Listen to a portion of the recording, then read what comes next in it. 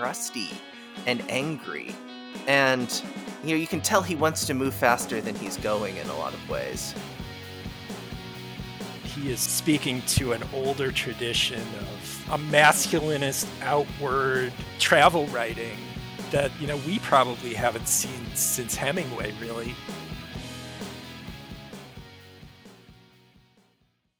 Hello, and welcome to the University of Minnesota Press podcast. I'm Eric Lundgren.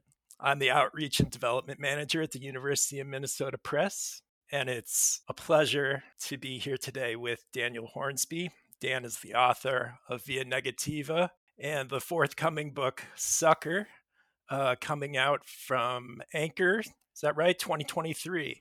Yep, exactly. And you teach at Macalester, teaching fiction at Macalester. Thank you for having me. I'm really excited to talk about the book.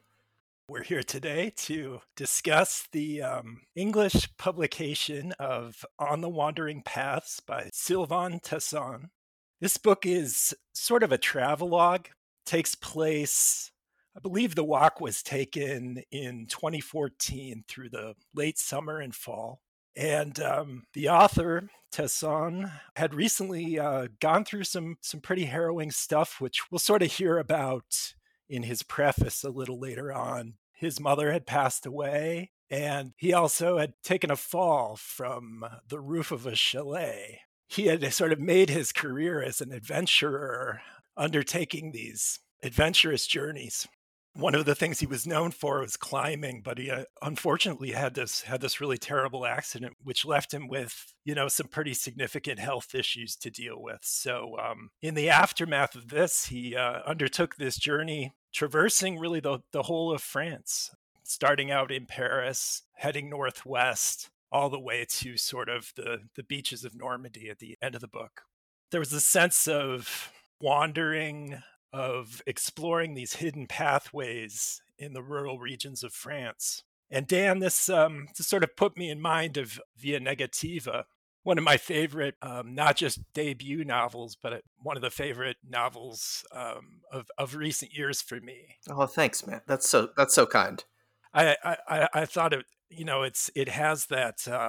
Calvino talked about lightness, right, as one of the virtues of literature, not in the sense of like being insignificant, but being sort of fleet, right, that it has this buoyancy to it, despite the fact that your book sort of deals with, really profound spiritual issues. There is also this sense of lightness throughout it, and that's one of the things I really appreciate about it.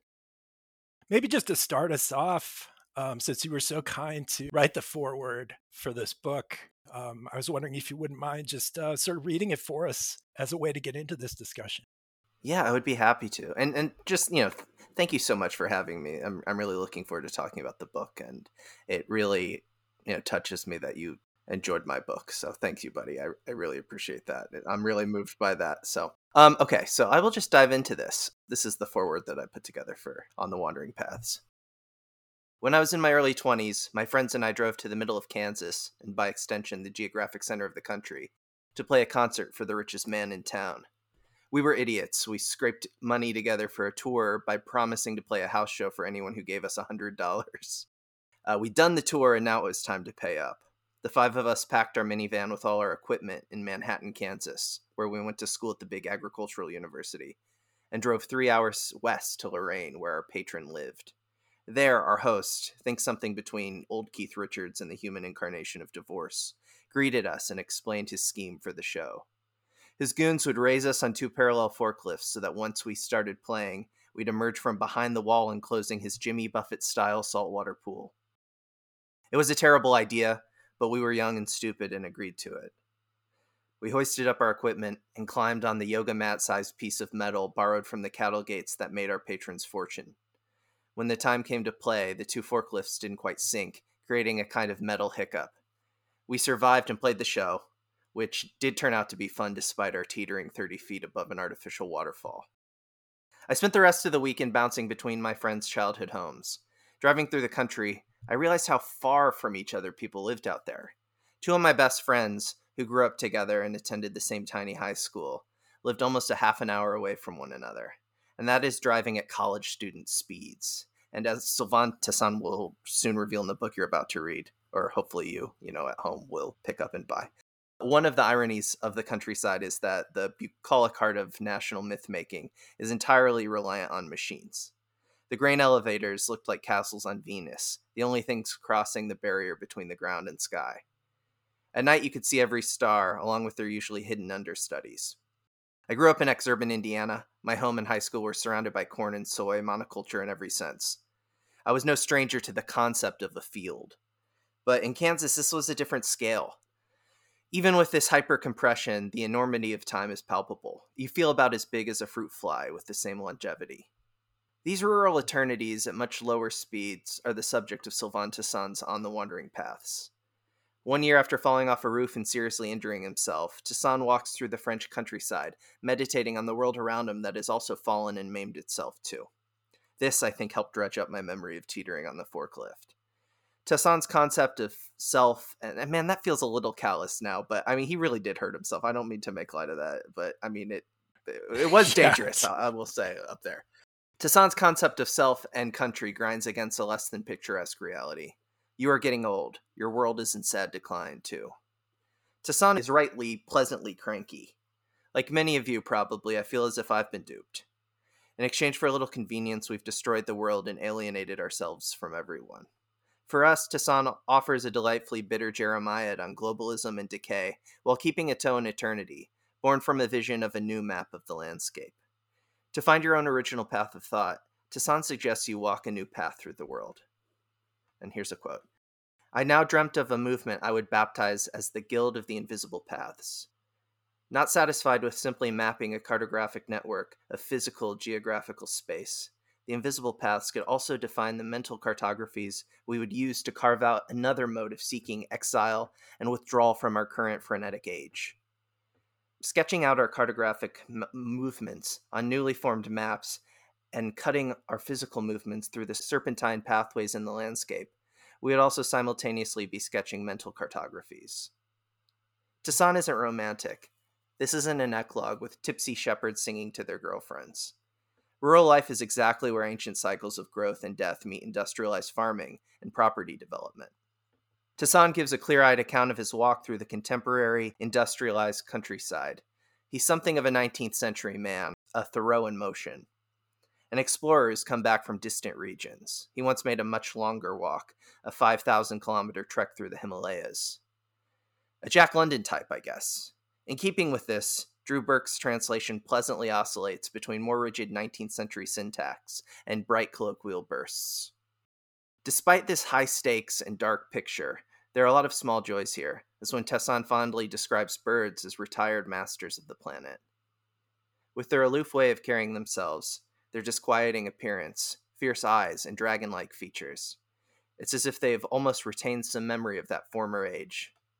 Sitting on their corner carpets, they must say to themselves, "Ah, those were the days when we governed the world, 65 million years ago. Will we meet the same fate as theirs?" On the Wandering Paths places Sylvain Tesson in a long tradition of riders fleeing civilization to find something older than empire. The holy men and women of Lower Egypt, Basho, Thoreau, and the anonymous narrator of The Way of the Pilgrim. It can be seen in the larger tradition of French walking literature, the works of Jean Genot, A Philosophy of Walking by Frederic Gross, but it also pairs nicely with Jenny Odell's How to Do Nothing as part of a fresh syllabus for rejecting the world we've inherited. By the end of the book, Tesson reminds us that the invisible paths are still out there, even in a world that seems thoroughly mapped. We had learned at least one thing. We could still depart straight ahead in front of ourselves and struggle with nature. There were still valleys where we could fill entire days without laying our eyes on another single person to tell us which direction to take. All we had to do was seek them out. Thank you so much, Dan. Really enjoyed hearing that read out loud. And I should tell our listeners up front, just so that they don't elevate their expectations too much, that we are amateur enthusiasts of French literature, not experts on French geography, and that we may butcher one or two French place names in the course of this recording. And that's just out of ignorance. It's not contempt or anything like that. I think I want to talk a little bit about your book Via Negativa, with Tesson on the side. We have a book called On the Wandering Paths, so I think we can wander a little bit, sort of have Tesson as our guide. I feel semantically justified in doing that.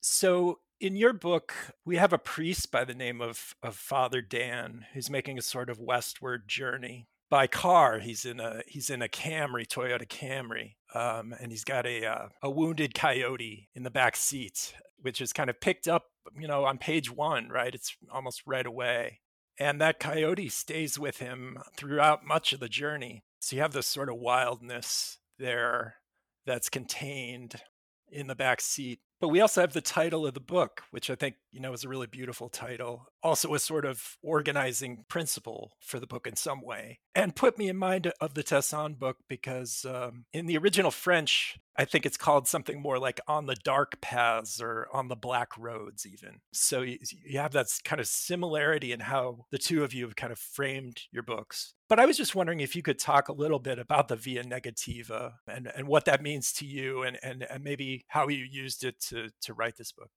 Yeah. So the Via Negativa, it's one of those like kind of took a risk maybe giving my novel an unwieldy Latin title, but it refers to a kind of theological tradition or theological branch, also known kind of as like apatheticism, which has to do with like avoiding language, avoiding positive language or images when referring to the divine. And so the biggest thinker, the kind of father of this lineage is Pseudo Dionysius the Areopagite, who was like, an early Christian thinker who kind of sets this up to be picked up by the anonymous author of The Cloud of Unknowing. Aquinas is really influenced by him. And it's just this way, I think, it becomes marginalized because it's not really like useful in a political sense to say, oh, we can't really define what God is, or we can't, capture God in images. And some people call it, the way of denial. And so I think, the book, I'm kind of playing with that tradition, but then also thinking about, an actual via, a road, a kind of pilgrimage. And also thinking about denial more generally, since my narrator, he's a retired priest, and he's very much in denial of just kind of the heinous acts committed by other priests and the ways in which he's complicit with that. And so I try to, make that the key to the book in a way. And, like, I think like all of us, we take on these worldviews that don't only intellectually resonate, right?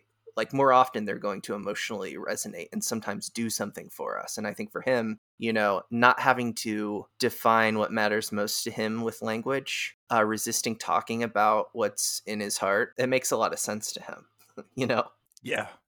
Yeah, because you also have that sense with, even some of his friendships that he's sort of fallen short. He's chosen to remain hidden, to sort of like remain unavailable to these people, even though they're close to him and that he loves them. But there's something in him that hasn't allowed him to be sort of fully present for those people, maybe. Yeah. Oh, yeah. I think that's dead on. And the way the book sort of operates, I should say, it sort of toggles between this road trip that the priest is on and also sort of memories of his spiritual life, I would say. It's a sort of spiritual autobiography. And these memories that he has, though, are not necessarily of, fulfilling his pastoral duties or, the kind of day to day work of the priesthood. They're sort of marginal or like liminal sort of experiences that he has that are often very playful. Drugs are involved in a few of them. And, they're kind of these experiences that almost happen on the margins of his life. So in that sense too, I felt like it was a kind of via negativa that we were getting to know him through these sort of shadowy experiences from the corners of his life in a way. But there also seemed to be, perhaps some kind of injury there for him. So that might be another place of connection with Tesson. I can see that for sure. Yeah, it's actually making me think, there's a kind of irony, I think, to what do they call it? Like pulling a geographical, right? Like people have a breakup and then they drive across the country and they're just like, okay, I live in California now, right? Yeah. Like that's kind of Yeah. a thing, right? And there's this kind of irony there that I think it's maybe true for my book and definitely maybe true for On the Wandering Paths too, where like, you're trying to escape something. And it's not just that like you're bringing the thing you're trying to escape from with you, that cliche, but also that like just the act of traveling a great distance to escape a thing means that you have all of this time to think about that thing, right? Like you're in the car. I mean, I think about this like when you drive, I don't know. Does this happen to you, Eric? Where you make a long drive, and memories will just kind of like bubble up as you're staring into space. And it's true for walking too, but I think we like distract ourselves a lot with music and things like that. Things will just kind of come out of nowhere, and I'll have like strange memories from decades ago that will just kind of hit me in ways that they just won't in my apartment or in my neighborhood. Yeah, there is absolutely something about traversing those vast spaces that brings things back. And you do go into this sort of like meditative state, or maybe you're permeable to those memories in a way that you usually aren't. It does bring up, and I think, your forward brings this up too about, just the sheer vastness of the country. I mean, America, that undertaking something like what Tasson did in France, you would have to do it by car, right? I mean, it's just, I don't know. I was thinking of that one guy who was sort of an environmentalist. He did a lot of walking to sort of like as a protest on climate change, right? And I don't know. I think he may have done some hitchhiking along the way, but he was largely on foot, I believe. I feel like that guy died. Did he Yeah, die? he died. He also died. So probably not a model that anyone should. Um, my partner and I, we were like just went down to the river a couple days ago, and I'd moved from Memphis to Minneapolis maybe 6 months ago. The two of us have. It's weird to think this is the same river. We're like so far away from Memphis, but this is the same river, and it would be crazy to just kind of walk alongside it Yeah, to Memphis. You could, and she was like, "You would get that's killed." right. Like just like it just seems too dangerous. Do you know what I mean? Like whether it's a car or something, but like it just I don't know. In America, it just seems like no, you're gonna get murdered if you do that. Yeah, the landscape is not set up for it. In fact, it's often like actively like adversarial to someone like trying to walk. Right. Yeah, I mean, I lived in Baton Rouge for a while, and St. Louis as well. So it's like the river has always been there, and I had a similar experience a couple days just enjoying this lovely weather we've been having in Minneapolis, of walking to the Mississippi and seeing kind of its power and feeling that, And I just had like I left my phone at home and just had the keys in the pocket, and like it started raining a bit, and I was like, I don't even care, because it doesn't matter. That's lovely. Yeah, I love that. Just like a music video moment. Yeah, yeah, and like I think that's what Jenny Odell, gets at so well, and I think what the pandemic has kind of brought to the fore for me a lot is just how important that connection is with the forest, with trees, with nature. I've felt it in a more kind of urgent way in the last few years. And when that's not available, which is sometimes the case, in Minnesota in the winter, it's really hard to get through. We've just gotten through a pretty rough winter. So that's sort of the context of feeling like, along with Tassan, going out into the forest and the woods at this time feels like a really kind of restorative process. So I thought I might read a little bit of Toussaint's preface, because I think it's just to give everyone a sense of kind of his voice. And I'm not going to read the whole thing. I don't think we quite have time for that, but we'll get it started. This is also some of his more personal writing that he does in the book. So for that reason, I'd like to read it as well. The past year had been rough. For a long time now, the gods had blessed the family, and we had been fortunate to bask in their sweet embrace. Perhaps some of them propped themselves up against us like fairy tales, and then suddenly their smiles turned into grimaces. We didn't really have much of an idea about how any of this worked, but we would politely partake in this fate with an energetic ambivalence. A subtle force made its way through us with hardly the least bit of gratitude, but nevertheless left us burdened with the lightest of fatigues. Life had begun to resemble one of those beautiful paintings by Bonnard.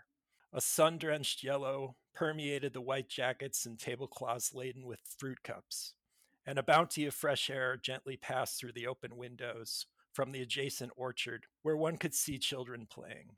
Outside, the apple trees were whistling in the wind, In the end, it was perhaps the ideal decor for a good smack in the face. And it didn't wait long to arrive. My sisters, nephews, and pretty much everyone else seemed to have been snared by one of those misfortunes that moves through the ramparts of the city like some medieval tale. A shadow slowly saunters through the narrow cobbled streets, reaching the heart of the city, and finally the gates of the dungeon. One thing seemed clear: the plague was progressing. My mother had died the way she had lived, standing me up. And there I was, taken to drink, having completely wrecked myself and busted up my face while playing the fool on some rooftop. That evening I had fallen from a ledge and landed back on Earth. All it took was 8 meters for me to break my ribs, fracture my skull and vertebrae. Come down from the heavens, I had fallen back to Earth in a pile of bones. I deeply regretted this fall because for a long time I had been well equipped with a physical machinery that had allowed me to live a rather high octane sort of life, always plowing full speed ahead toward the next adventure. From my perspective, the noble existence resembled something like the Siberian long haul truck checkpoints. All the warning signs are in red, but the machine keeps on slicing its own pathway through the landscape, and the slightest Cassandra, resembling a character from The Idiot on the side of the road, waving their hands frantically to indicate a catastrophe ahead, was simply turned into roadkill. Robust health? In just 8 meters, I had aged 50 years. So they picked me up off the ground, and I would come back to life, comatose and dead. I wasn't even able to attend my mother's funeral or catch a glimpse of her well in heaven. 100 billion humans have been born on this earth since the time Homo sapiens became what we have become. Do you really think you'll end up finding a close friend within the chaos of some eternal anthill teeming with cherubs? We'll leave it at that, although he goes on to discuss his sort of stay in the hospital and looking out at this tree that's outside his window. So that seems to be, maybe even sort of the seed of this journey through France that he undertakes, dealing with a lot of physical pain as well as a partial kind of facial paralysis that he's dealing with. I think at one point he's in a church and this woman hands him a 20 euro note and says, say a mass for whoever you want. That people are taking pity on him. So I mean, what do you make of the figure in this book, or Tesson as he presents himself and this sort of like journey of recovery? Is it something that you can kind of relate to, or does it feel strange or other? Yeah. I found myself really taken by his crankiness. I think that when I kind of was like, okay, I'm going to read this book, write this intro, I was thinking, okay, there would be a kind of sentimentality. Like it just seemed like that was going to be there, right? That there would be some kind of inward journey of discovery, and it would be kind of not syrupy, but like bad French movie that gets like an Oscar Yes. nomination. You know what Yes. I mean? Where it's like it would have, and I like that he's kind of crusty and angry, and you can tell he wants to move faster than he's going in a lot of ways. And I don't know, even with the animals, like I think he's most sympathetic to like the wolves that he describes being kind of chased with the sound of engines, or birds. They're beautiful passages about birds. I read one a little bit earlier, but he likes them because they're like not Right. soft. That they have hard edges, and that they're kind of bitter. And it kind of projects that onto them. I thought that was incredibly refreshing. I mean, he's very forthcoming with the pain and tragedy early on, but then that, I think, moves backward, or it moves back in, I think, into the background. Isn't that a little surprising? There isn't a moment where he's like really thinking about his mother in some kind of sentimental way later. Like you would imagine, oh, I was in the mountains and I thought about her, and or even some, the way that maybe the way a novelist might make a character do that. Sure. Yeah, for sure. I was thinking about this a little bit in terms of Cheryl Strayed's book, Wild. Oh yeah. And not to disparage like either of the books in any way. Like I think what Cheryl Strayed does, she does like extremely well. It has some similarities. her mother dies. She's going through a divorce. She takes on this journey of, walking the entire Pacific Crest Trail. But it's so different in that, you're completely inside her emotional experience as you go along. There are these mini dramas about, her hiking boots have worn down to the point where they're completely useless, scraping her ankles raw. And there's this drama of, is she going to get the money she needs to get more, get new hiking boots? And she takes you inside all of that. Yeah. Toussaint, it seems, with the possible exception of this preface, I think you're absolutely right, really keeps all that at a distance. Looking at the history of the land, trying to be present with the natural life that's there, to have those encounters with, whether it's arachnids or, vultures. It's kind of a creepy form of wildlife that he seems to gravitate towards. Right. He has a kind of resentment towards herbivores, right? Like you can kind of see that, like genetically modified herbivores, I think he says at one point, and like uses their genetic modification as a symptom of our decay, where he like, oh, I like these wolves because they're vicious and, they work against that. But he's always like tracing the spirals of birds of prey in the air and things like. I think you're so right. Those are the animals he's fond of. He doesn't really want to like look at some pigs or talk to a cow or anything like that.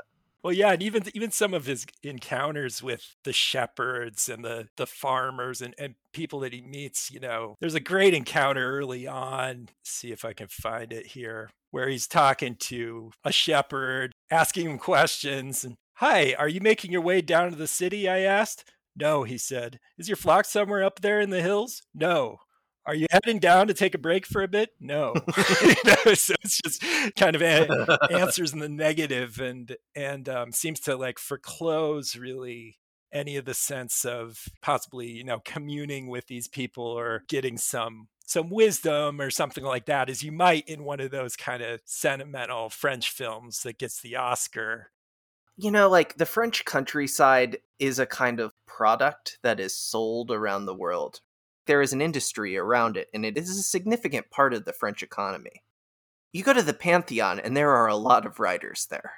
They're another seed of this kind of nationalism. Don't you think? I mean, I would say filmmakers maybe more, but like just nowadays. But like when you think of kind of French culture, like, Flaubert and Hugo or whoever, like it goes on and on. And I was wondering if like there's an interesting pairing there, and he does seem to be cast in a kind of older mold of a kind of, I don't even know if it's a kind of masculinity, but a certain kind of macho writer. Yeah, I think that's really smart, Dan. I think that for me really is the same sense that I get, that he is sort of speaking to an older tradition of, a masculinist kind of outward travel writing that, we probably haven't seen since Hemingway, really. I mean, maybe the Beats to some extent. You maybe look at travel writers like Peter Matthiessen, who also, both Toussaint and Peter Matthiessen wrote these books about the snow leopard and going to Tibet. But it kind of, with the mountaineering and all that stuff, kind of takes me back to Hemingway. And I got to say that's a tradition that I'm a little bit wary of. Me too.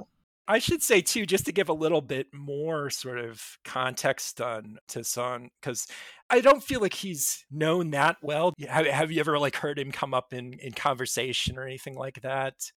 The first I heard of him was with his Snow Leopard book. I think I read a review of it in the New Yorker or something like that.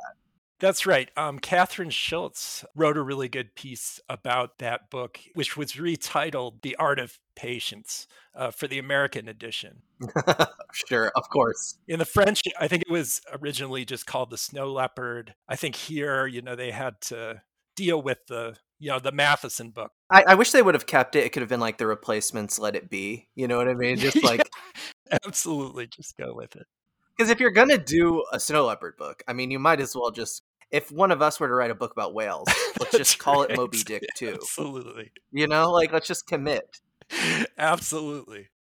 He's pretty close to a celebrity in France, if not a celebrity. He's sold, I think the Snow Leopard book sold in excess of 500,000 copies in France.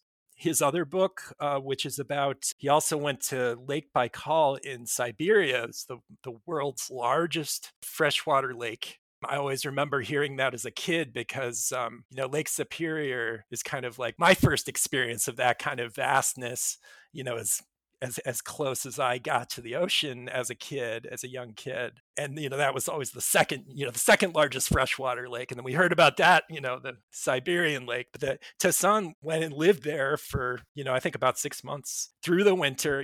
He's out chiseling through the ice in the morning to get to the water so he could fill his water bucket, and chopping wood. And he's out there in the cabin, smoking cigarillos and, drinking whiskey and reading. I think he brought like Nietzsche and, like Schopenhauer out there. Of course. Right. Right. I love it. And you just see him with like a big knife and a gun, and, and drinking by himself. And Yeah. Yeah. It's easy to picture this. And like, exactly Right. what kind of hat he wears. You know what I mean? He's Like, got the pipe too in some of the author photos. Yeah, see, he seems to be sort of consciously taking up this mantle of, I don't want to say national literature of some kind almost. He mentions at one point in this book and On the Wandering Paths that he was obsessed with the French Empire, and that he even wore a bicorn helmet in the tub. Do you remember that? so funny. Yeah, it's just like, Napoleon comes up a few times. Yeah. that's one of the other books too, that has made it into English. He followed it's called Berezina, from Moscow to Paris, following Napoleon's epic fail. So Europa put that out a couple of years ago. He's been pretty well translated into English, but probably hasn't saturated to the point that he has in France. I was trying to read a little bit of the French sort of coverage on him, and there's at least one article that was sort of like accusing him of being kind of a reactionary, which I can kind of understand where that's coming from. I mean, the crankiness, yeah, absolutely. I'm on board with that. And a certain amount of misanthropy, I've no trouble with that either usually. But there's a sense of, when he's writing about globalization, when he's writing about the encroachment of digital surveillance, sort of the digital world screens into our lives. I think he says at a couple points, like, I arrived here, 1,000 years too late, right? He's looking at these ruins and seeing another form of life that is, if not completely vanished, sort of on the verge of doing so, right? I feel like there are moments in the book too where he's kind of more critical of his nostalgia. How do you make sense of that? I do like when he kind of spins out cosmically without sentimentality, and I find that endearing for the most part. But yeah, you do get this sense that he would like. I guess the thing I wonder is like, when would he like to live? I imagine that he kind of wants typewriters to exist, but not computers. Maybe I think he would like to be a late 19th century person. Because, like, I just can't imagine. I mean, I think what we tend to, especially with the Romans, we either think like, oh, they had really clean water and everything was great, or we think it was like it was completely dire. But like, I can't imagine he would actually want to live under Roman rule. There are moments where that does seem like maybe something he would be into, but you're like, dude, you're gonna have like parasites you don't know about. You know what I mean? Yeah, there are moments though, where when he's writing about what the day-to-day life of, a farmer in the country would be like, where it seems like he's not really romanticizing that he understands. And I appreciated that. He actually seems to have like contempt for people who like sometimes, you know what I mean? Where especially at least for industrial farming, which is totally understandable. But yeah, and I wonder about this too, because it's like the oldest literary tradition. It's like Theocritus and then Virgil, like just the bucolic mode. And it seems like you kind of need a city to produce that kind of text. Like you need people to be pulled out of the country for you to have nostalgia about that kind of work. And like Virgil was not chilling on a farm, right? He was working in a poetic tradition that allowed him to kind of play with these modes and ideas. And I wonder with him, like, I like that he doesn't surrender to this tiny house vision of life in the country, that it would be this, I don't know, cure for whatever the national ill is. that the country is where there's more destruction in a lot of ways. I mean, and that's especially true here, right? Like if you just drive through rural Minnesota, you can see like, okay, there's been some serious deforestation. This is an artificial landscape as much as a city. And I think he makes that kind of clear, which I appreciated that. And it helped me kind of reorient my thinking around the ways in which we, especially in America, use the country, use rural people as a way to kind of uphold what we think America is. And obviously that has disastrous effects. Right. The idea that whenever anything goes down, kind of the New York Times is going to send a reporter to this same truck stop in Iowa and get the takes of, yeah, there's a sort of authenticity or realness that's conferred like on the rural. Yeah, as if those people don't have like flat screen TVs and the internet. They're not buying stuff on Amazon or something. Like, no, they are. Yeah, and we certainly get that sense throughout this book that the countryside, this sort of old world on the wandering, the hidden, the dark paths is being manipulated, is being kind of messed with, is being like encroached on by cities and big box stores and this sort of architecture of modernity, which like Toussaint is pretty harsh on for the most part. Although at the same time, I mean, it's just interesting that as almost a map for his journey, he takes this sort of French bureaucratic report about what is it, the hyper rural districts of France, right, that need to be modernized and they don't have sufficient, high speed internet and they need to be kind of brought up to speed. And he takes this as almost his itinerary. These are the places that I want to go to.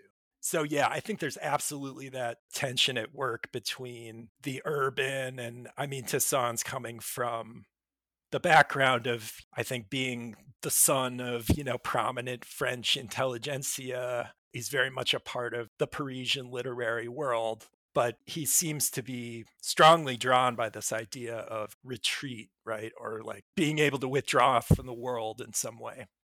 I always think of that as like a very American thing, right? I heard a little clip from the Grateful Dead's road manager, or tour manager, and he's like, oh yeah, Americans, they're always like British people, they don't get in their car and look for Britain, right? But Americans are all like, they're going to drive out there and discover America. What is America? How do I fit in? And I mean, I feel like that's true, right? Because of the sheer mass of our country. You always wonder, like, did I get the thing? Is this the American thing? Right? And of course, it's not monolithic and you can never get all of it. That's right. But what's interesting to me is that he has that same desire. Like, he is doing that with France. Like, he is kind of looking for readers like you or me, this is a history of France in a kind of pointillistic way.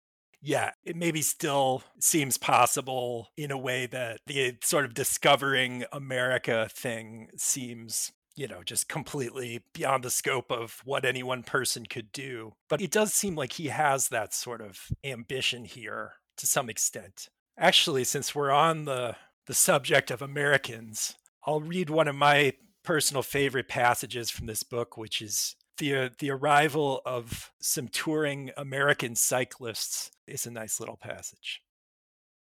At times like these, I would slowly slink down into a bit of depression with my eyes half closed, surrounded by a large group of American cyclists. They were around 60 years old, with a tanned and taut beauty of tennis players, their cycling jerseys drenched in sweat. The English language brought them great joy, and they laughed a great deal, displaying their bleached teeth.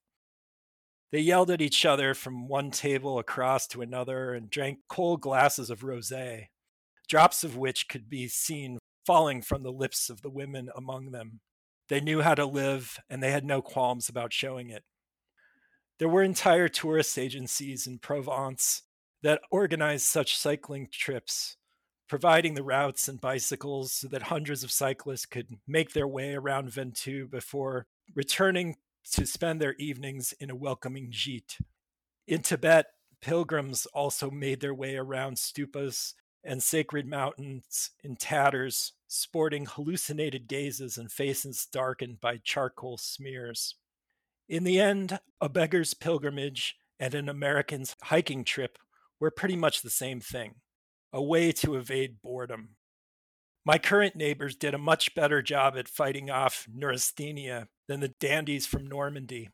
They partook in a Technicolor Provence, a postcard landscape with tiny villages flanked by ochre colored mountains. There was way too much class under this arbor. Suddenly, I was overcome by the creeping feeling that I was not dressed in the proper attire. When an American arrives somewhere nearby, the French always seem to feel as if they resemble some sort of country bumpkin from Normandy in 1944. I got up and quietly departed so as not to disturb these beautiful pink creatures. I had no ill feelings toward them. I didn't think to myself that behind every perfectly manicured smile resided the mask of an ogre. No, nothing, no sarcasm. Truth be told, I envied their expressions of happiness. I love that passage because he gets to have it both ways. He gets to put them down, he gets to put himself down, but he also gets to. It's very funny. These pink creatures, their bleached teeth. It's great. Yeah.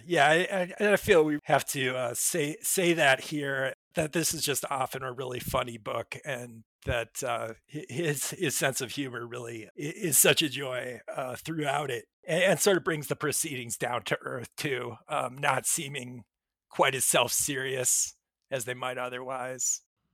Yeah, for sure. I actually have a question for you, Eric. It's something that you have to ask yourself reading this book, right? Like, how do you kind of conceive of the invisible paths, the wandering paths of the English title? And like, how do you make sense of that? Yeah, it's a really good question.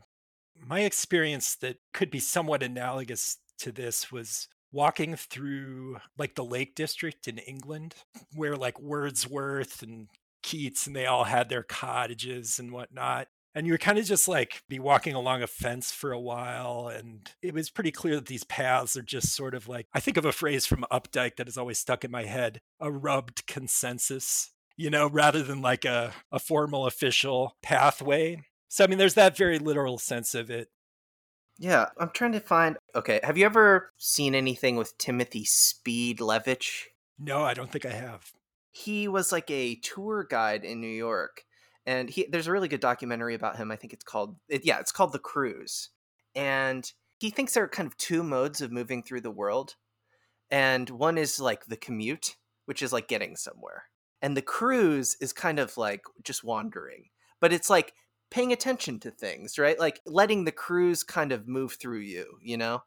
He's a really weird guy. He talks kind of like this, and he has a really high words per minute count, but he is incredibly charming. And what he does is he gives these hyper tours of New York where he'll be like, okay, that is where this writer lived. And 5 years later, this actress was coming back from the actor's studio when she, like, and everything kind of converges in this space. And you can see that like you're participating in this movement. I don't mean movement like an artistic movement, but this unfolding of things. And it's like by being aware of that, maybe you can actually get to some other place. I mean, like maybe that this path that is kind of off road might give you some other train of thought that can get you somewhere else, that can maybe get us out of this like global funk is maybe too light of a word, but you know what I mean? Just to Yeah. not like pour on the despair. Yeah, it feels like a melancholy path in some way, but also one that sort of opens possibility. And I think part of what makes it full of possibilities is that you're sort of like shedding off part of yourself to walk these paths, right? I think of there's this great essay by Virginia Woolf, Street Haunting, where it's sort of like you step down sort of out of the bourgeois house and you go kind of into the square and you become an anonymous person among other people. And I feel like, maybe Tassan, even though this is obviously not an urban chronicle, he's out there trying to avoid people. But there's that similar sense of sloughing off part of your identity, right? That you step out into the forest, like beyond the context of the rest of your life. And you become this kind of anonymous figure. And we were talking earlier about even driving through space, but these kind of interstitial moments in our lives where we're kind of untraceable. I feel like that's something that I like something I really am seeking out and like hungering for are those moments where like I can't be traced, where I'm not leaving some kind of trail. Right, you kind of step out of the American casino and get the cameras off you and the pit bosses or whatever, and you're like, "Oh, like, you're off the grid." Yeah. Right. I did want to ask you about that. That fantasy is there too about, well, if I could go buy a plot of land somewhere, cheap plot of land, right? And get a generator and And just grow a paranoid Ted Kaczynski beard. just go from there. I mean, what's like your comfort level with nature? Like, I had a childhood where I was often taken to like national parks in the woods and was made to camp for long periods and did a lot of hiking through, scenic mountain ranges and gorges and whatnot.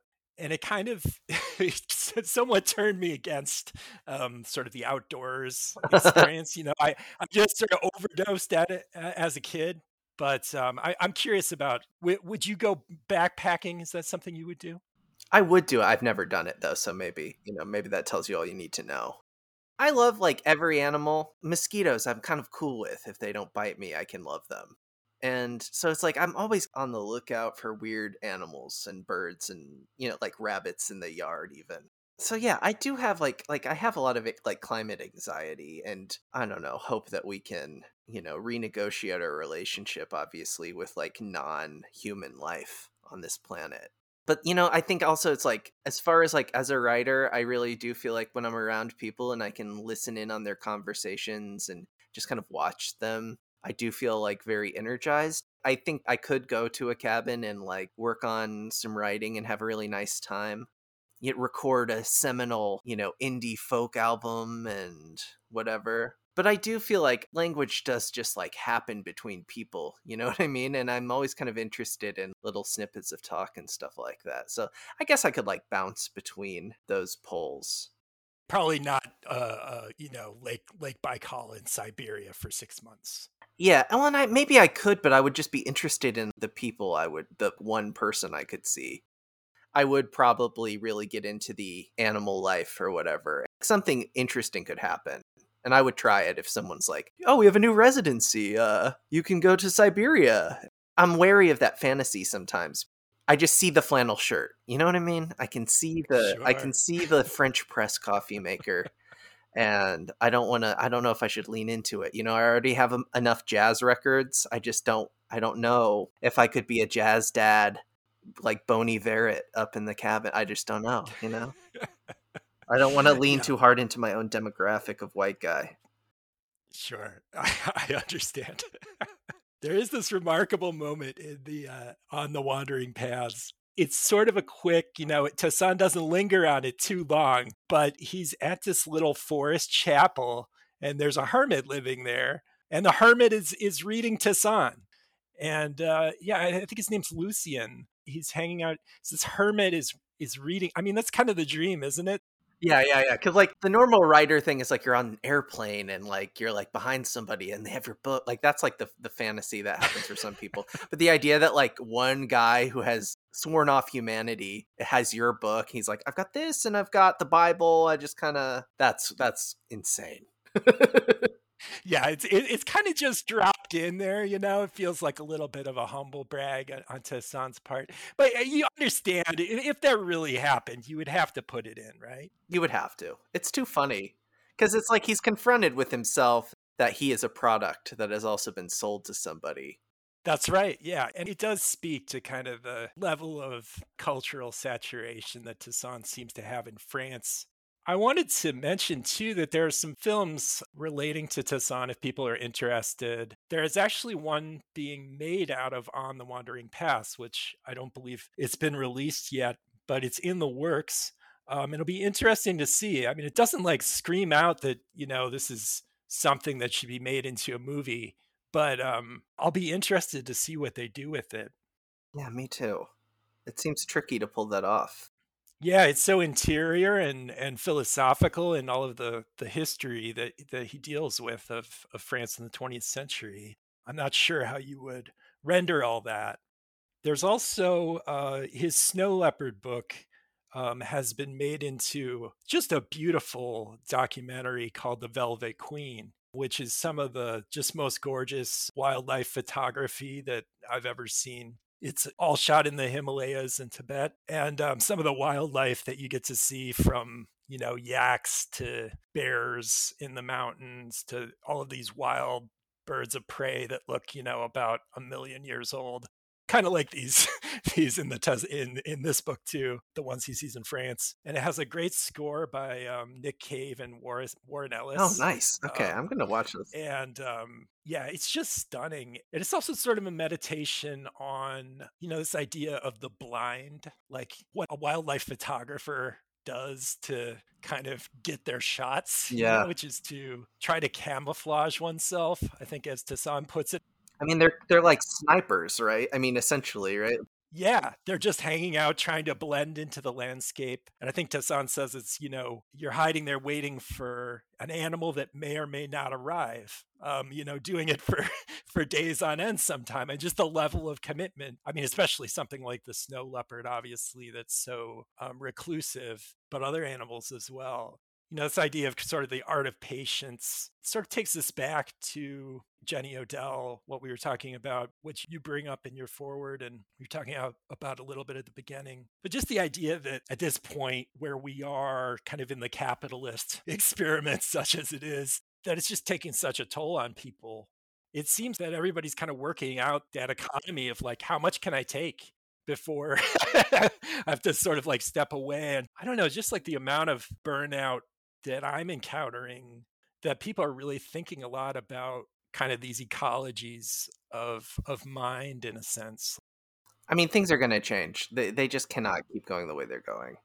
Whether that's just how people work, or that's like our relationship with stuff that isn't, humans. I just think it's going to happen. It can't go on like this. It's kind of a bleak thing to think about in some ways, because there's shit will hit the fan. But I also think, a book like this, or a book like How to Do Nothing, makes me think like there are these opportunities for us to reimagine what life looks like and what our lives could look like together. Yes, that's a really good note to end on, I think, and comes back to your syllabus for rejecting the world we've inherited, which we had at the beginning. So it all comes nicely full circle. We had hoped to be here today with the translator of the book, Drew Burke, and just wanted to give a shout out to Drew for his outstanding work on this book and really bringing it to the University of Minnesota Press in the first place. He is a consulting editor for the press, and he works with a lot of French publishers, other publishers throughout Europe, to help find books for us, and really kind of turned us on to this project. Well, thank you so much, Dan, for being here and for having this discussion with us today. It was my pleasure. And, this series you guys are doing, the books are so beautiful. I just think I'm really lucky to be a part of it. And yeah, thanks for talking with me. It's wonderful. Thank you, Dan. We've got On the Wandering Path by Sylvain Tesson is out now in the Univocal series from University of Minnesota Press. And thanks for everyone who made it through this and listened to this today.